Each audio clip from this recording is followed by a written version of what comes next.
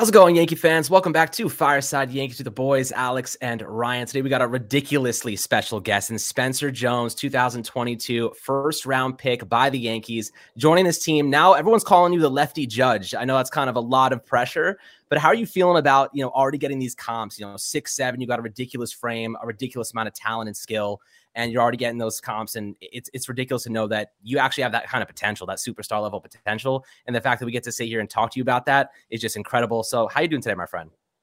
I'm doing well. Thank you for having me. Absolutely. So I'll ask you this, like I just said, people calling you the lefty judge already. How are you feeling about those type of comparisons, and watching what Judge did last year? It definitely has to be a compliment, right? Oh, yeah. It's definitely an honor. Anytime you can be compared to one of the best baseball players in the game, it's no small achievement in its own. And, I appreciate that. But at the end of the day, I'm trying to play my own game. So it's cool to hear and whatever else, but try not to think too much into it. Yeah, absolutely. But Ryan, I'll let you get a question in here because I know you want to get some baseball stuff in there. We'll start off because I know you're just coming off your workout, so you're probably ready to go. During your time at Vanderbilt, you were playing one of the biggest stages in college baseball, one of the more memorable games against Stanford, facing off in an elimination game. You guys were down 5-4, I believe, at that point in time when you came up with 2 outs in the bottom of the ninth. You were a sophomore, and you're facing Brandon Beck, who's now in the Yankee organization as well. You slap a single the other way. You get on first base. I believe it was a throwing error that advanced the runner to third. That runner comes to score on a single by Bradfield, and you come all the way around to score on a wild pitch to win the game. That's a high-pressure situation. Your season's on the line. You're just a sophomore in college. Kind of take us through what your process was in that at-bat and how that experience shaped what you think you could become as a baseball player at the professional level. Yeah, for sure. I mean, that was a crazy whirlwind of emotions, like when that all happened. Because I remember I was on the bench, and I think I saw the second out happen, and we had nobody on base, down by 1, ninth inning in Omaha. So we, there's that small thought, oh, this season could be over. And then as the next guy's walking up to the plate, I get a coach come up to me, tap me on the shoulder, said, "Hey, we want you on deck." And I was like, all right, this will be cool. I'll get an opportunity to play, see how this goes. I hadn't been playing much in those weeks prior. I think my first at-bat in 3 weeks was another extra inning at-bat against Arizona earlier that week. So they were just throwing me into these high-leverage situations. And I remember thinking to myself, I didn't come through when we were playing Arizona, but in my head I was like, a game's going to come back around. Something's going to happen. I'll just wait until the opportunity comes again. And so, sure enough, on that day, that at bat, I don't think I took a warm-up swing. I was just so in the moment, watching the game, watching everything. I remember, I think it was Javier Vaz worked a walk, gets on first base, and then I step up to the plate. And I'll be honest, I hadn't seen pitching in 3 hours because that's when we hit BP and I wasn't doing anything. So when Beck threw that first fastball, it was way faster than I thought it was going to be, absolute gas. And then, so I saw that go by, got lucky enough to put a little bit of the bat on it, hit it in the hole, got to first, was excited about the throwing error, guy gets to third. Then Enrique hits a hanging curveball, gets me to third base. And the second I get to third, it's the craziest thing. Corbs tells me, he says, "Hey, heads up on a wild pitch here. I don't think he is too comfortable with his curveball right now." And so I think it was that next pitch, throws a curveball, air melts it, I go home. And yeah, craziest moment in baseball for me so far. I want to put one thing out there and just be when you're in those high level situations, right? You're really kind of having to hone down, and like you said, 3 hours between when you saw a pitch and to see a pitch. What are the kind of things that you do leading up to a big game like this that maybe a routine or tradition that you might have before a game to get ready? Whether it's I know the Yankees last year trying to get out of a hitting funk, chewing ridiculous amounts of gum or eating cookie, whatever it might be. Is there anything that you do specifically before a game to get ready for this, and maybe just a superstitious kind of variable? That's actually funny. I'm a habitual gum chewer. So always when I'm playing, even when I'm hitting in the off season, I'll always be chewing gum, something to keep me in rhythm and that kind of thing. So you'll be seeing me do that a lot, this season and moving forward. But I wouldn't say that I have, a set, superstition or anything. It's more routine than anything else. And that stuff changes, as time goes on. Earlier in the year, I didn't really understand my routine, my freshman and sophomore years. But once I was able to get it honed in my third year, I found what worked for me. It took a lot of the guesswork out of everything. That's the main idea with the routine is making things as simple as possible. So once I got to that point, I just kind of carried it over into the low A season. But it's nothing special. It's mostly about getting the body and mind ready to play, and then just having that confidence that you can go out there and do it. So. Yeah, no, I mean, I'm personally a very superstitious person. Like, this is my first year of college. I played some baseball in high school, and I would get superstitious to the point it comes down to glove, cleats, whatever it may be. So it's kind of cool to hear about the gum chewing habit, because I definitely have superstitions of my own. But talking about, one thing that really stands out, and when anyone talks about you as a prospect or you coming out of college, it's the raw power, right? You put up monster exit velocities, all that stuff related to power. You just excel at that. But I wanted to hear about what you believe is your most prominent skill that you believe that you bring to an organization on the field or off the field that isn't related to your power, something that you think people should recognize more, or people should get to know more about you as a player and as a teammate. Yeah, for sure. One thing I've always thought I've had my whole life, well before the power came in, was speed. Something people don't really recognize when they see me at first is that I can run well, and that's something I've always taken pride in.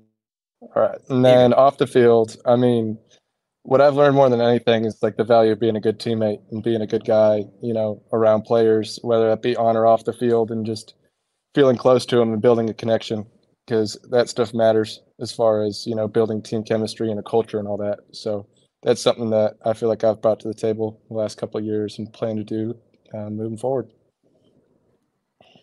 Yeah, absolutely. So, okay. I want to bring it back to when you were just drafted last year by the Yankees. You're getting this call, you're waiting to see where you go. I think it was 25th overall, right? What is that feeling? Like, I know you foregone the draft previously to go to Vanderbilt. You have a tremendous career there. You're obviously one of the best prospects in the game going into this draft. Getting drafted by the Yankees, I mean, knowing you have to deal with a crappy winter here. I know we were just talking about that before, and frost on your car and, shoveling ice. I got all the tricks. Don't worry. I've been living here my whole life. It kind of sucks, but you get used to it. But knowing you're going to a Yankee organization that has just a ridiculous amount of phenomenal prospects, and they have some of the best developmental coaches in the game, knowing that your potential, this is probably one of the best places that you can go to reach that superstar caliber of play, to get those Aaron Judge comparisons and make them, come to fruition. What are the feelings going through your head and just knowing that you just joined one of the best organizations in baseball and one of the most historical teams in the history of the world? Yeah, it's an honor more than anything else, to be recognized by them being the guy that they wanted out of the draft. And, early on, I realized that I was going to be around a lot of the best coaches, development on and off the field. Like, they do it right, and, they care about our development and all the things going for us. And it's a feeling of security more than anything else, because these guys are willing to put in the work to get the best out of you. And as an athlete, in an organization like this, that's the most that you can ask for. So I'm just excited to get going and, see where, my time in this organization takes me, and hopefully, be a Yankee sooner rather than later. Yeah, speaking more on the side of, there are really good prospects in the organization, all that stuff. That comes with a sense of competition, right? There's Jason Dominguez, there's Everson Pereira, there's plenty of talent on the position player side of the ball, up and down. It does create kind of an inherent sense of competition, to reach higher levels of the organization. How do you plan on approaching that as you enter your full season debut with the Yankees? Yeah, I mean, there's a lot of really good players, and there's a lot of really good players everywhere you go. But for me, it's just going to be going one day at a time and playing baseball and having fun with it. I can't make those decisions for myself. Those are things that happen over time. So my approach will be just to play every day and have fun with it.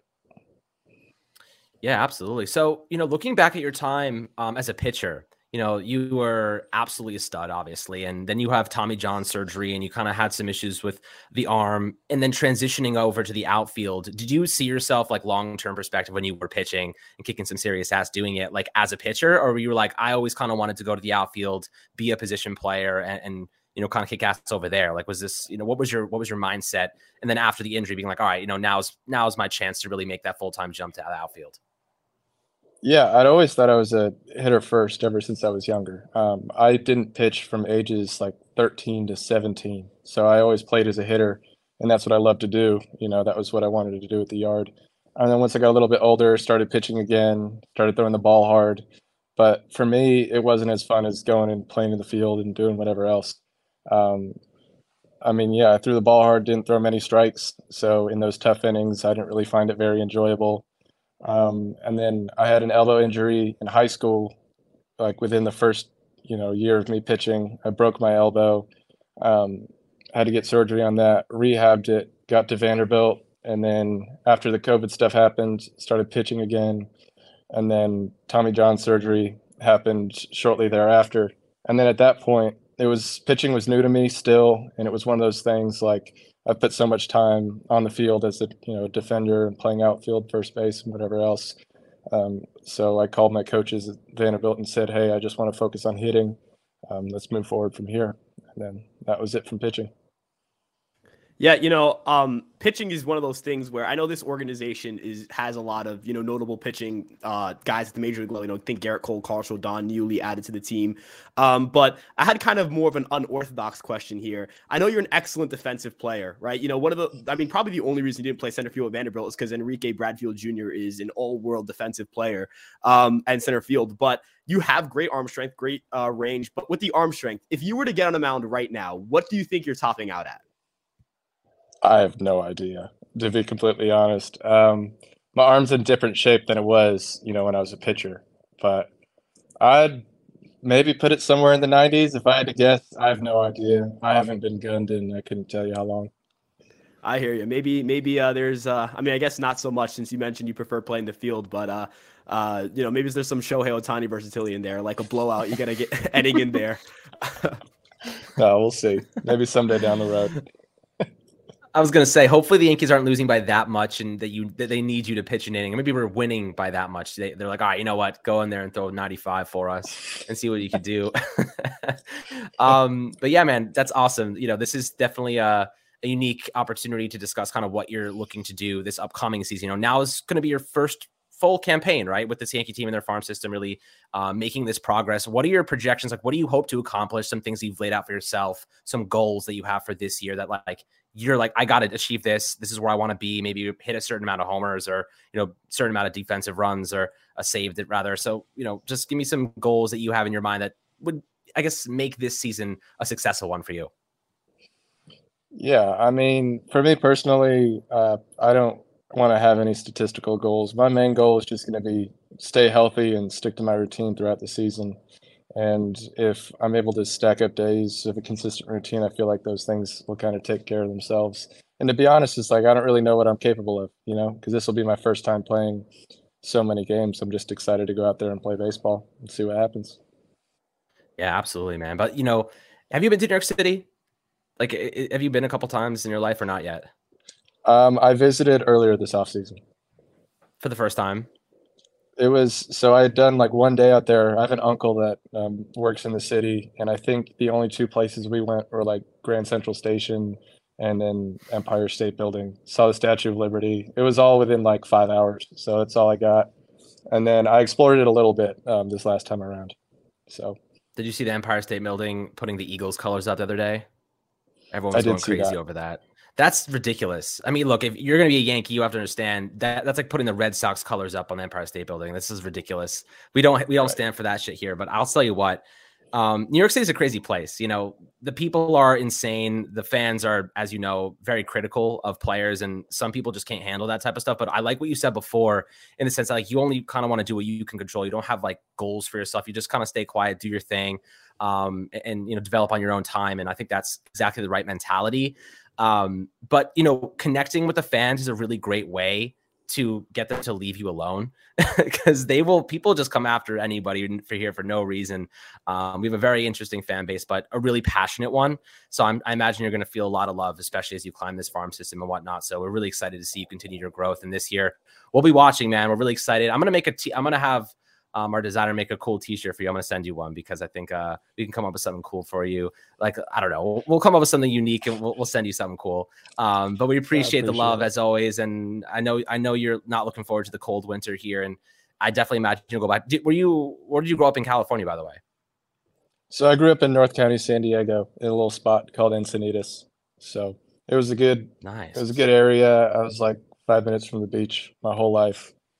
And then, yeah, it's a dream. It's awesome. Every time I get to go home, it's like a little vacation. So that's awesome. Yeah, I can't compare. I have the the Hudson River where we have nuclear waste instead of beach background. So it's not ideal, but I'll tell you what, this was a pleasure, man. Really appreciate you coming on, and after your workout, getting your stuff done means a lot to us and connecting with the fans. So hope you have a fantastic rest of your day, and really, really wishing you the best of luck this upcoming season, and hopefully you kick some serious ass. I appreciate it. Thank you for having me. It's been great. No problem, man. Have a great one. Thank you. Yep. You all too.